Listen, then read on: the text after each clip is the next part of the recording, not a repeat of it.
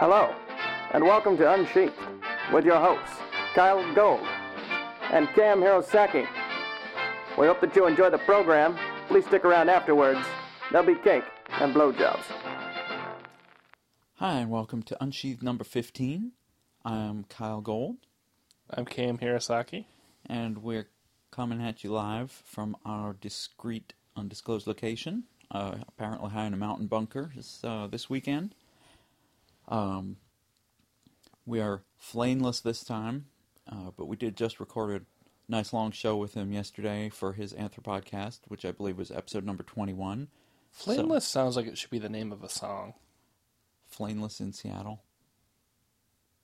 No, we already did our Seattle show. Oh, that's true. So, look for Anthropodcast number 21. That will feature myself and Hirosaki-san. And it was quite a good time. We talked about foot fetishes and cartoons and socks. I made a fool of myself again, if that's not too hard for everyone to believe. It was quite enjoyable. We have a couple things we wanted to talk about before we get to some questions. First of all, if you enjoyed the spooky Twilight Zone bumper for episode number 14, that was thanks to Colson Otter, who, again, I believe is Colson on FA, Colson. He does some fabulous tunes, and you all should definitely check him out. He's otterific. He is. Not quite as otterific as you are, sir. Aww. And, well, I'm completely blanking on what the other thing that I wanted to mention. Oh, I think we were just going to talk about, we were going to ask what other themes, if people enjoyed the horror show. We got some good feedback on that people liked the different theme. And so if there's any sort of genre stuff that y'all would like us to talk about, send us an email. And I think we got some questions already this week on science fiction, and we'll talk about that some later show. And but if you guys have any questions about writing a specific kind of genre, send them our way. Yeah, we're actually kind of going legit now. It's fun and daunting, but mostly fun. Exactly. So I figured we got some questions here. We have a little special segment at the end.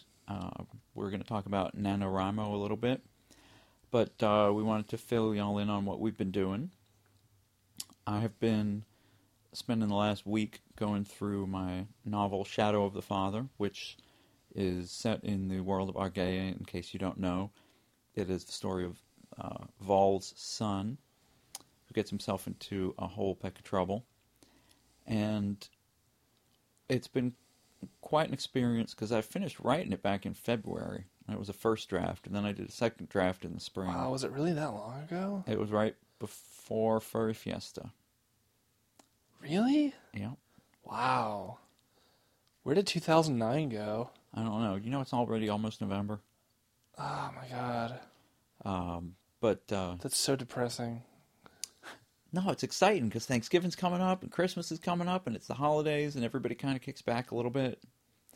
I love November, December. It's also, Kit and I love it because all the harvest stuff comes out around this time, and we get harvest corn and squash and pumpkin pie and pecan pie and all kinds of good stuff. I love not somehow losing track of 9 months of my life.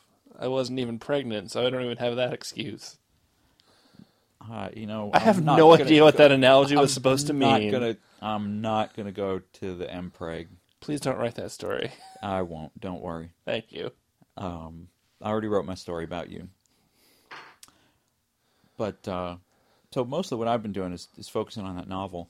I've also been writing a little bit more of the infamous spit roast story that I've mentioned several times on my live journal. I'm trying to wrap that up and get it in shape to appear early next year, and I'll be talking a little bit about that on the live journal, and I imagine we will mention something about it in the podcast in a few weeks when things are a little more solid.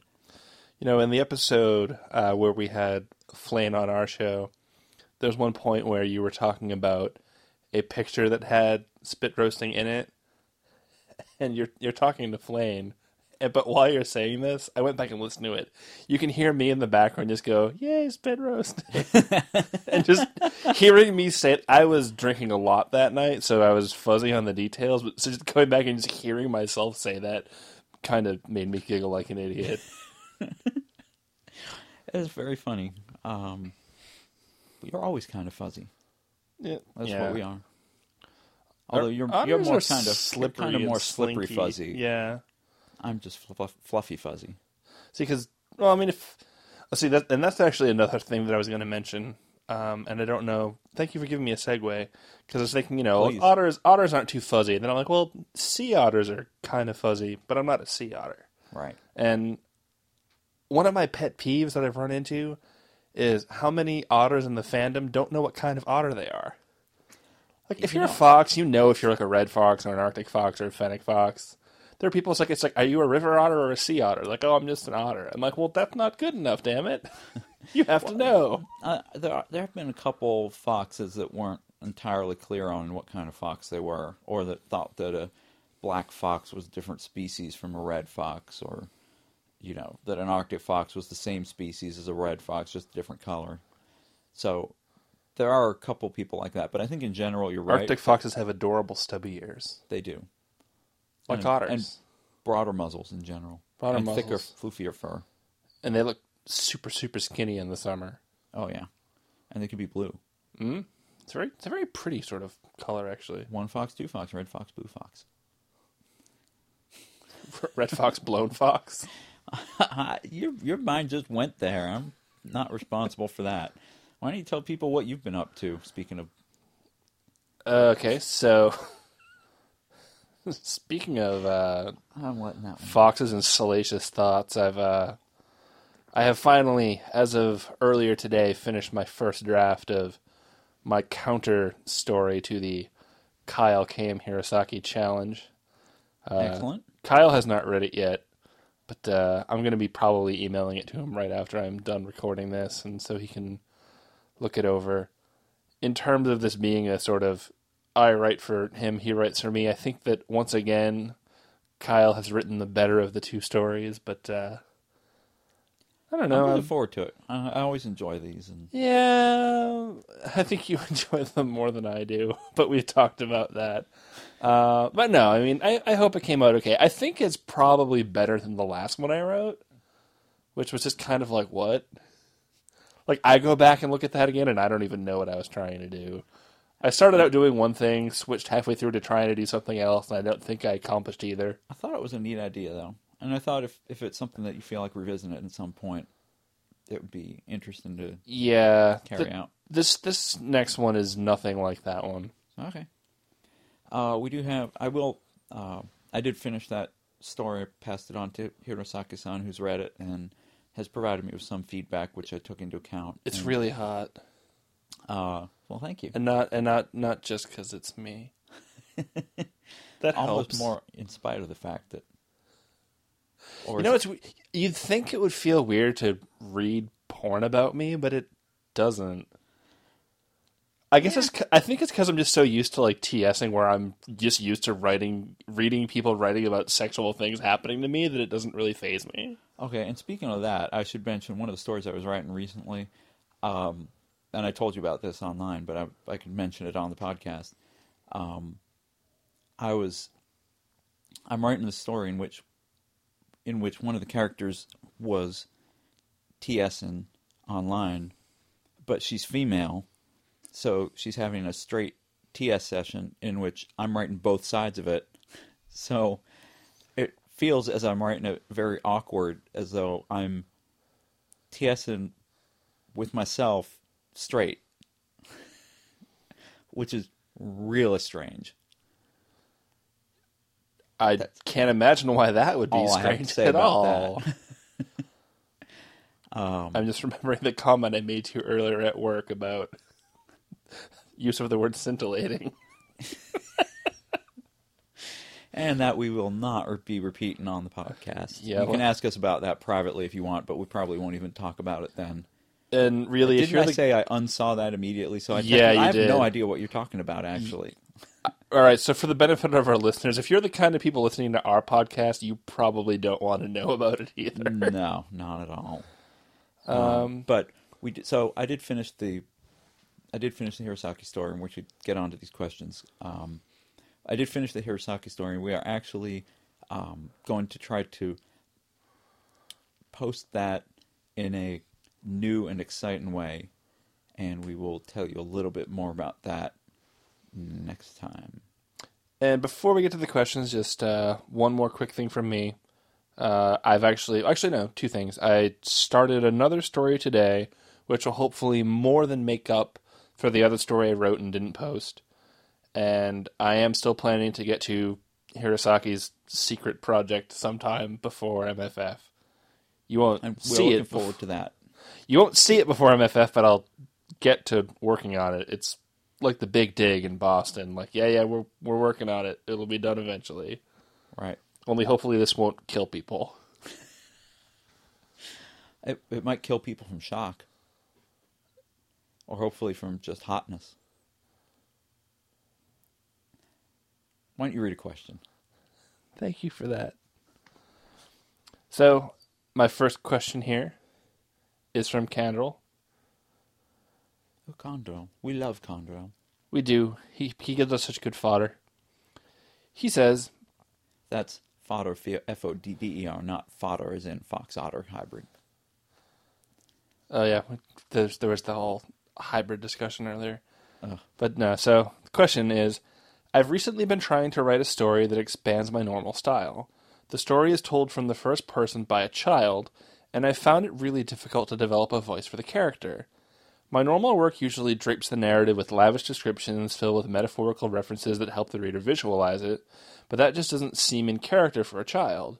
Difficulty is, when I try to write it in much more simplistic terms, I find while reading it back to myself that it just sounds unintelligent, like what a novice writer might produce. I know there's a magic place between childish simplicity and the expanded vocabulary of an author, but I just can't seem to find it. Help, please. It depends on what the age of the child is. Yeah. Because if you're writing from the point of view of a 6-year-old, it's different from an 8-year-old, which is different from a 10, 12, 14, 16, and they're all technically children. Yeah. And I also find that having worked very briefly with children sort of recently, I find that my own mental perception of how intelligent a child is, I have not been giving children enough credit. Yeah. They're a lot smarter than you might think if you don't interact with them a lot. The thing about children, though, is that they tend to be they're very intelligent, but as they're younger, they're much more limited in scope, and so their world is much smaller. Their world initially is simply themselves, and then it expands to their family and people that they know, and then it expands beyond that. And so one of the things that I would suggest you do is remember that when you're doing descriptions, the descriptions are all going to be in terms of things that are familiar to the child. Right. I'm not sure if this is a really good example or not, but you're Curious say Incident of the Dog in the Nighttime, I think, would be a great book to use as a reference guide for how to write from a child's point of view. The difference is that's an autistic child, so you've got that on top of just the fact that you're writing from a child's point of view. Right. But he's also older. He's like a teen or a tween, though, right? Isn't he like 13 or 14? Or is he like 11? The thing is, because of the autism, it's really hard to determine his age. Yeah. I mean, the autism does sort of throw a wrench into you're not just strictly writing from a child's point of view, but it does address the point of giving it a childish point of view and just making it sound, like he says here, like not making it sound unintelligent. Because it is certainly, you don't read it and think, oh, this was written by somebody who doesn't know how to write. That's certainly not the impression it gives. Right.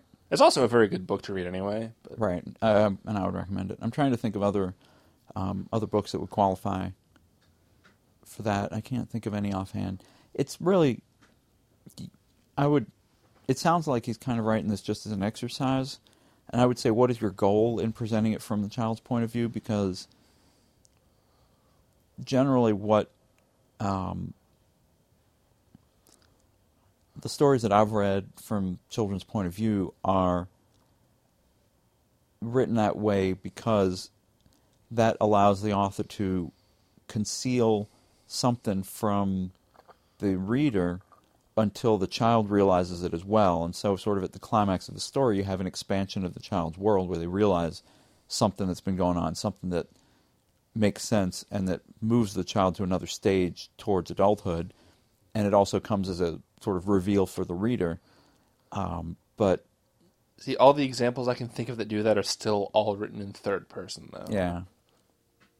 So, But it's a valid point.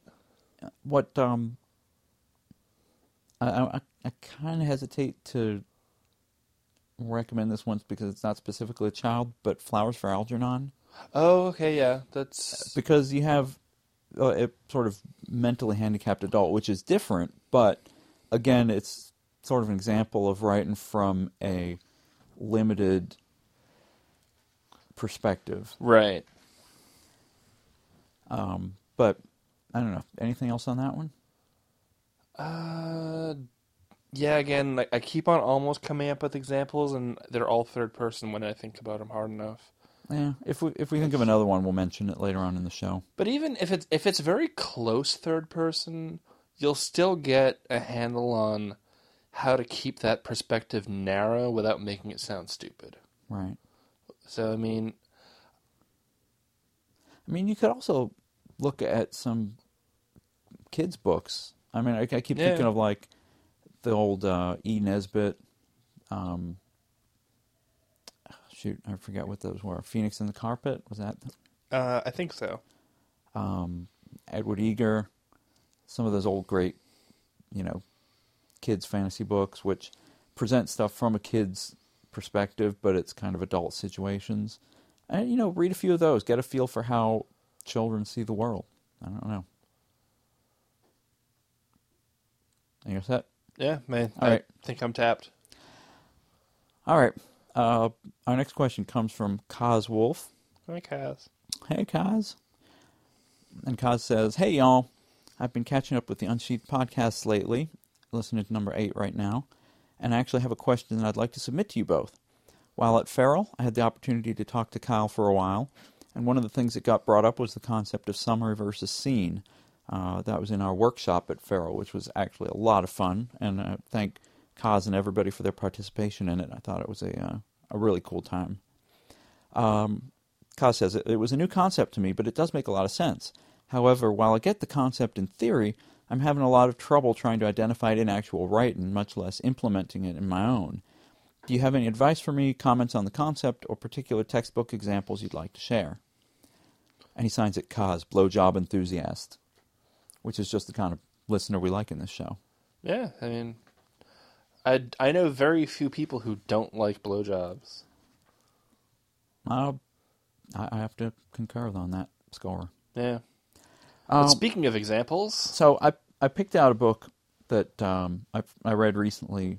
It's by Laurie Moore called Self-Help, and while I enjoyed most of the stories in it from a perspective of language and storytelling, some of them, I think the endings are not quite as clear as I generally like, but she does write well, and so there's some good example here of a summary that flows into a scene.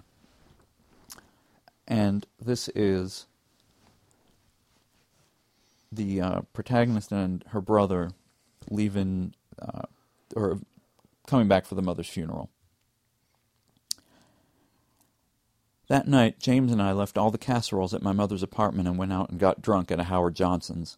James made me smile, reminding me of the time when I was little, and insisted that if you were in the woods and had to go to the bathroom really badly, all you had to do was eat a piece of bread. It would absorb everything and you wouldn't have to go anymore. James, I asked him carefully, do you ever think about your other mother? No, he said quickly, like a doctor. I looked at him, dismayed, confused. I don't know, he sighed and signaled the waiter. I guess it's not basic to me. God, I can't get my feet all tied up in that. Why should I? I'm not sure. I looked at my lap, at my shoes. I reached under the table for my purse. Check's on me, I said. And that's just a brief example, but the first part, where she says, James and I left the casseroles and went out and got drunk at a Howard Johnson's. James made me smile, reminded me of the time when I was little. That's all summary. That's all. This is a part of the conversation that I'm going to tell you what happened, but you don't need to know the exact words.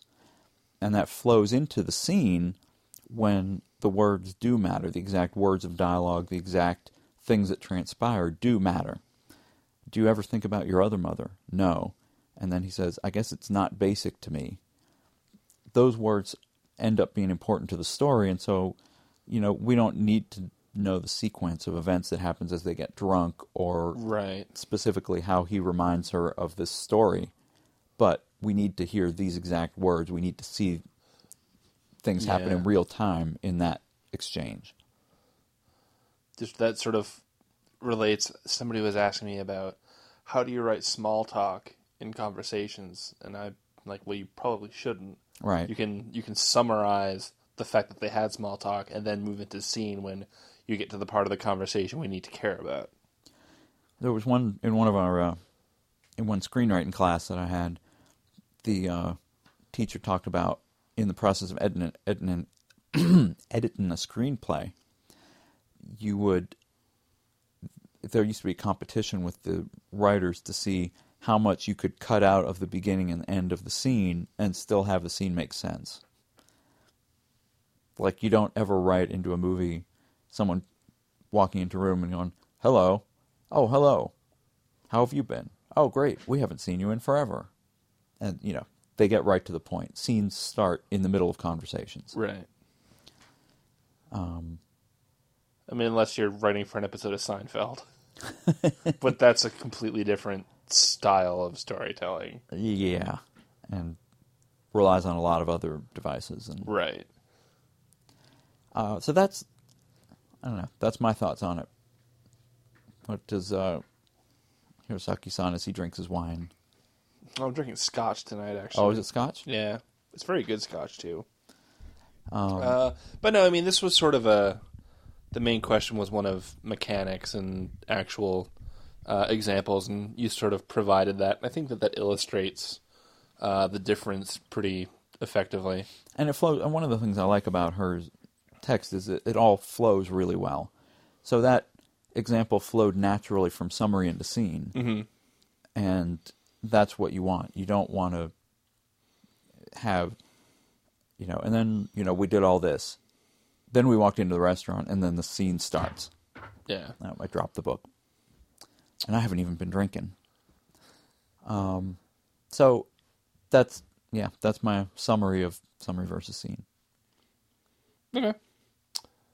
So now, do we want to move on and do... Yeah, let's sort of break this up. We got a big one from, is that Roron? Yes, it's Roron again. I'm getting piled on with foxes today. Well, that's not such a bad thing. Yes, so we're going to sort of do the Roron lightning round as I've been thinking of it in my head as I'm looking at this. Do you want to read them all, or do you want to switch off? Let's switch off. All right, go. So I'll start. So he says, I'm back again with yet more inquiries, and this time it's quite a batch. Quite a load to swallow, if you haven't made your blowjob reference yet. I see what you did there. Wink. So, here it is. I've got some questions. How can one go about writing frivolity? That is, I can't have every character saying and thinking important things all of the time, but I would also like to avoid a bored reader wondering what the point of a section is. Are there any tips you have or any practicing techniques? So this sort of flows into what I was just saying about, small talk. It's like, I can't have them saying and thinking important things all the time. Well, don't write that stuff. Why not? Skip over it. Well, I mean, why can't they be saying or thinking important things all the time? Yeah, exactly. Right. I'm agreeing with you. No, yeah. And this again goes back to a little trick I learned. Oh, not a trick, but a practice I learned of in one of my writing classes, which was the abbreviation MEGO. Right. MEGO stands for My Eyes Glaze Over, which is if you're reading something and the reader's just sort of like, okay, yeah, don't care, and you're skipping ahead to when stuff is happening, you should, as the writer, you should probably just skip ahead to where the stuff is happening. Two things I want to add to that. First of all, I think kind of what he's getting at is he wants to be able to write things that don't pertain to the plot but aren't boring. And it is possible to do that. It is possible to have a really entertaining scene between a couple of characters that you really like, that makes the reader laugh, that makes the reader sympathetic, but that doesn't advance the plot. And you kind of have to watch out for those. If you can, make them relevant to the plot in some way. Yeah.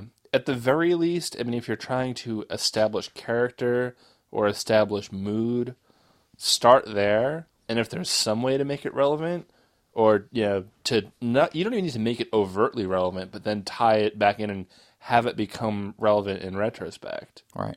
And the other thing that I wanted to say is, this is one of the things, making everything relevant, making everything important, that you should not be worrying about in a first draft. In a first draft, just write down the conversation, write down whatever the hell you think the characters are going to say. It's when you go back through and edit that you need to say, does this conversation advance the plot? Does this conversation give the reader more information? Does it move the characters along the story? Does it move the characters along the character arc? Right. What function does this conversation serve? Right, because when you're first writing the story, you might not know if it pertains to anything or not, because you haven't finished writing it.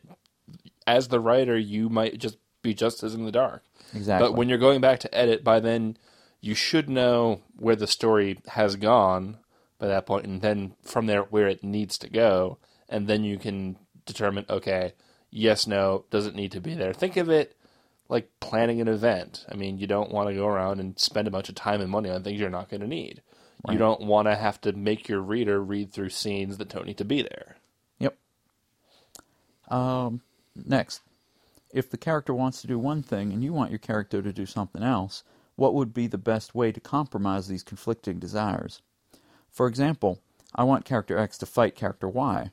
However, I play the scene out in my head and the two always resolve the conflict. Should I let the character develop more organically? Should I find a way to make my vision come about regardless? Should I find a middle ground, some combination of the above, none of the above? Stop making your characters such pussies.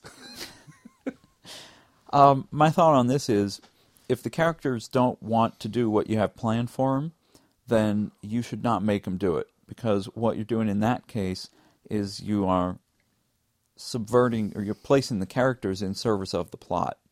And as I have mentioned many times on the show, and will mention again whenever anyone asks me about it, I am very much focused on characters in a work. I believe the characters are believable, they carry the story, and that's what the reader wants to see, is the characters that they can sympathize with.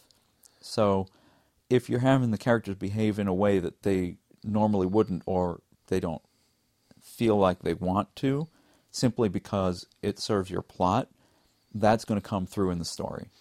And that's something that's really obvious, it's probably most readily apparent on long-running TV shows that you've been following for a while, and then in one episode something will happen, and they'll go, oh, they would never do that. And right. It just immediately jumps out at you like, oh, like, who wrote this?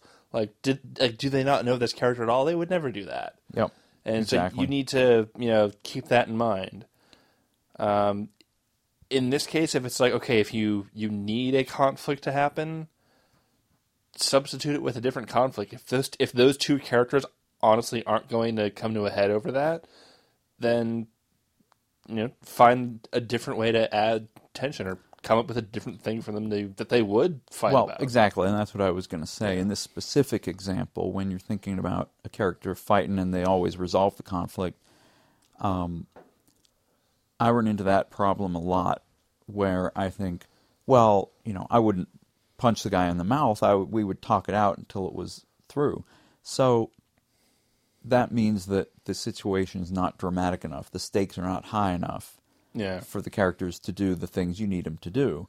So you can do one of two things. You can either change the storyline so that the way the characters behave fits the story, or you can change, as you said, change the situation, right, and produce a situation that results in that action in a believable manner for the characters. Yeah, I mean, if it's a matter of, it's like, oh, hey, it's like, you took my sports car out without asking me, but that's okay because it was an emergency and it didn't get damaged, so whatever, I'll let it slide. Versus like, by the way, I fucked your boyfriend. Right. That there's some things are easier to come to a rational resolution than others. Yep. And really, if you're writing an interesting story, having somebody fuck someone else's boyfriend is a great way to add tension to that relationship.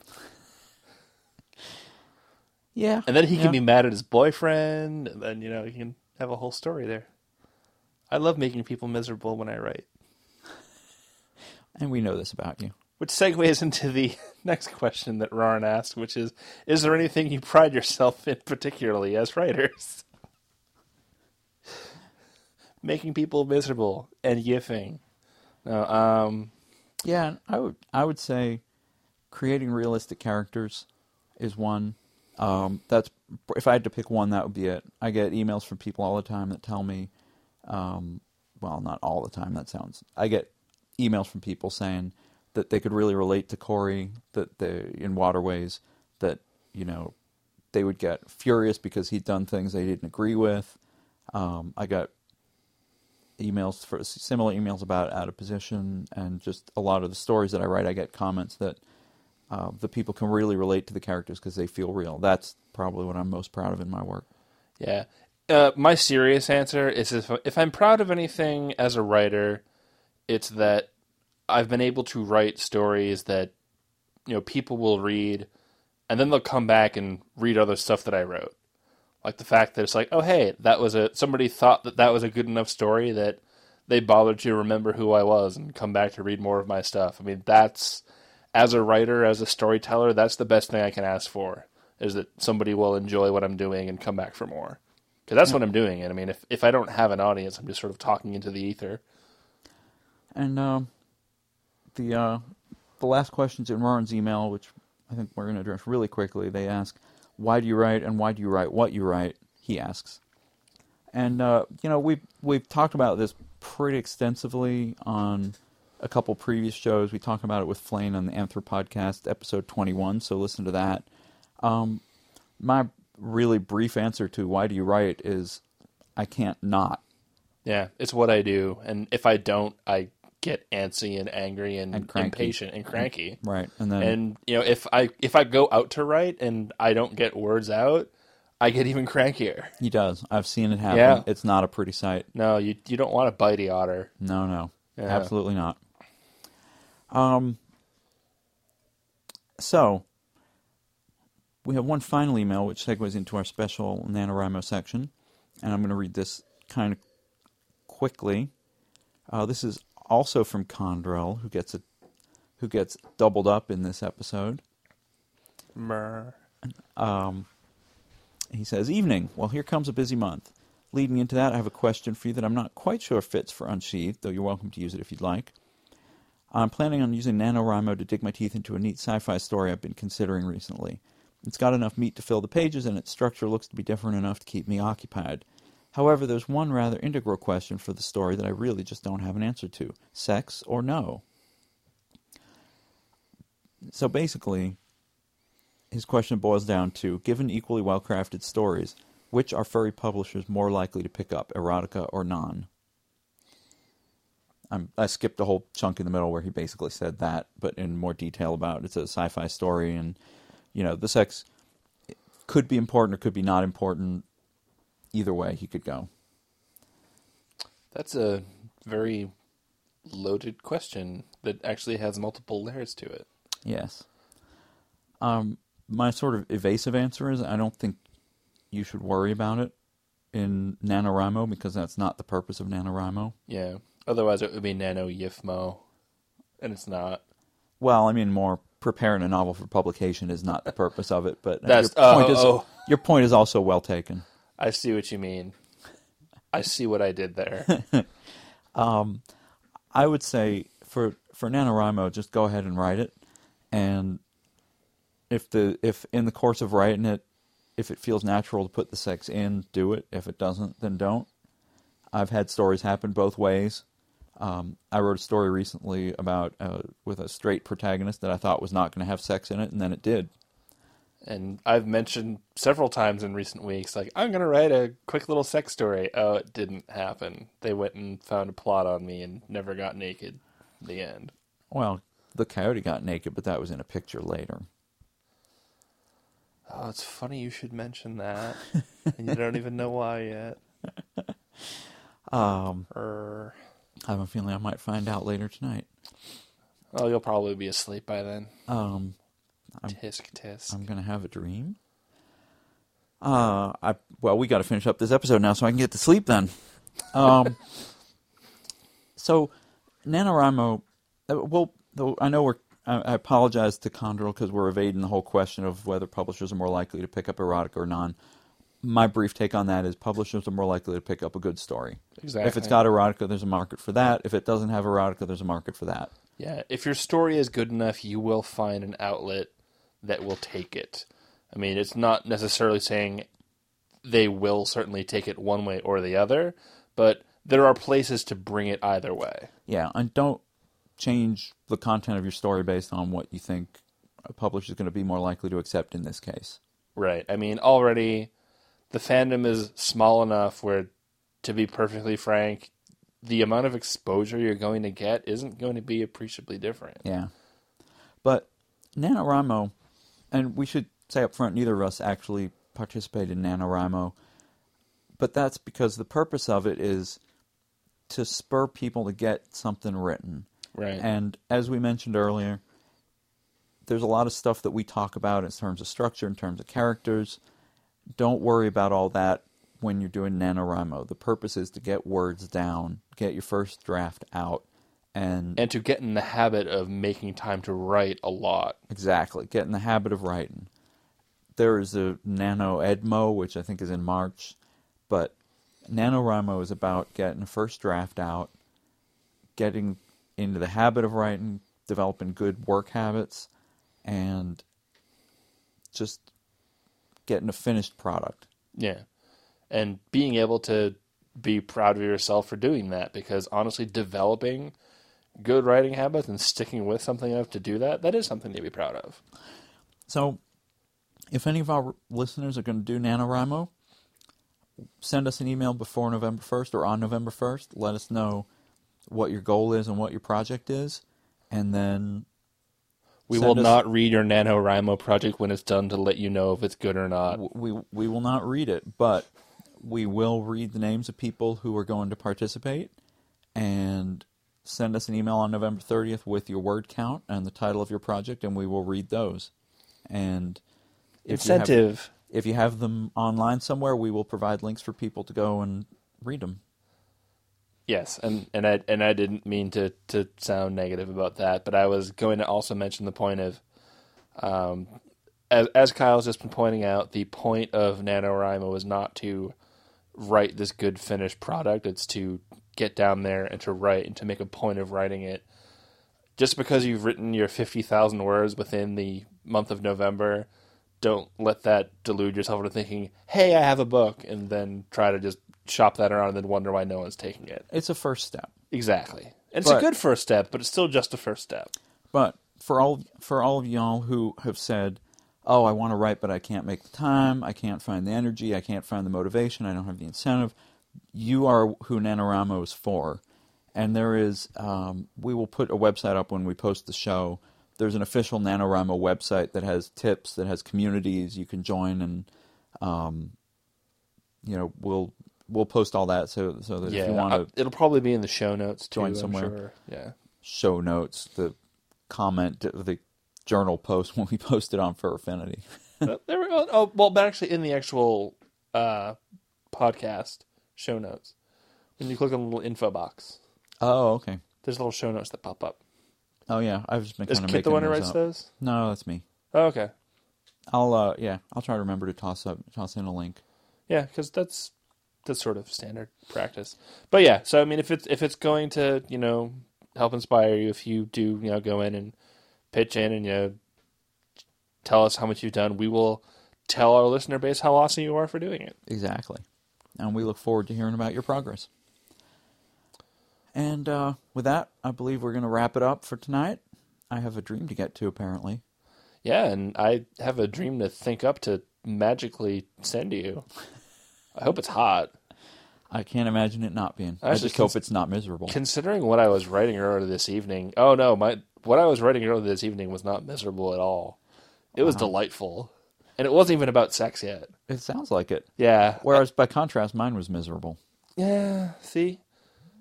That must be why I was actually getting stuff done tonight. Because I wasn't writing as me, I was writing as you. Ah, we must have swapped somehow. Well, once again, thank you all for listening. We are Unsheathed on FA. Our email is unsheathedpodcast@gmail.com. I am Kyle on FA and Kyle Gold on LiveJournal. I am Cam Hirosaki on LiveJournal and Cam_Hirosaki on FA, where my FA I've actually finally posted a bunch of older stories that I had never gotten around to posting. Cool. So go check those out. So go check those out. There's some of my, what I consider my oldies but goodies, like the one about the kind of sort of cross-dressing husky who's super flirty. I was going through to polish it up I was formatting that for FA and I was reading it. I was like, damn, I wrote this like 5 years ago, but this is like kind of hot. Still hot. Yeah. That's a good thing about not looking at something for years. It's like I'm so distant from it that it turns me on. Well, cool. And that'll do it for us. Thank you again, and good night. And sweet dreams.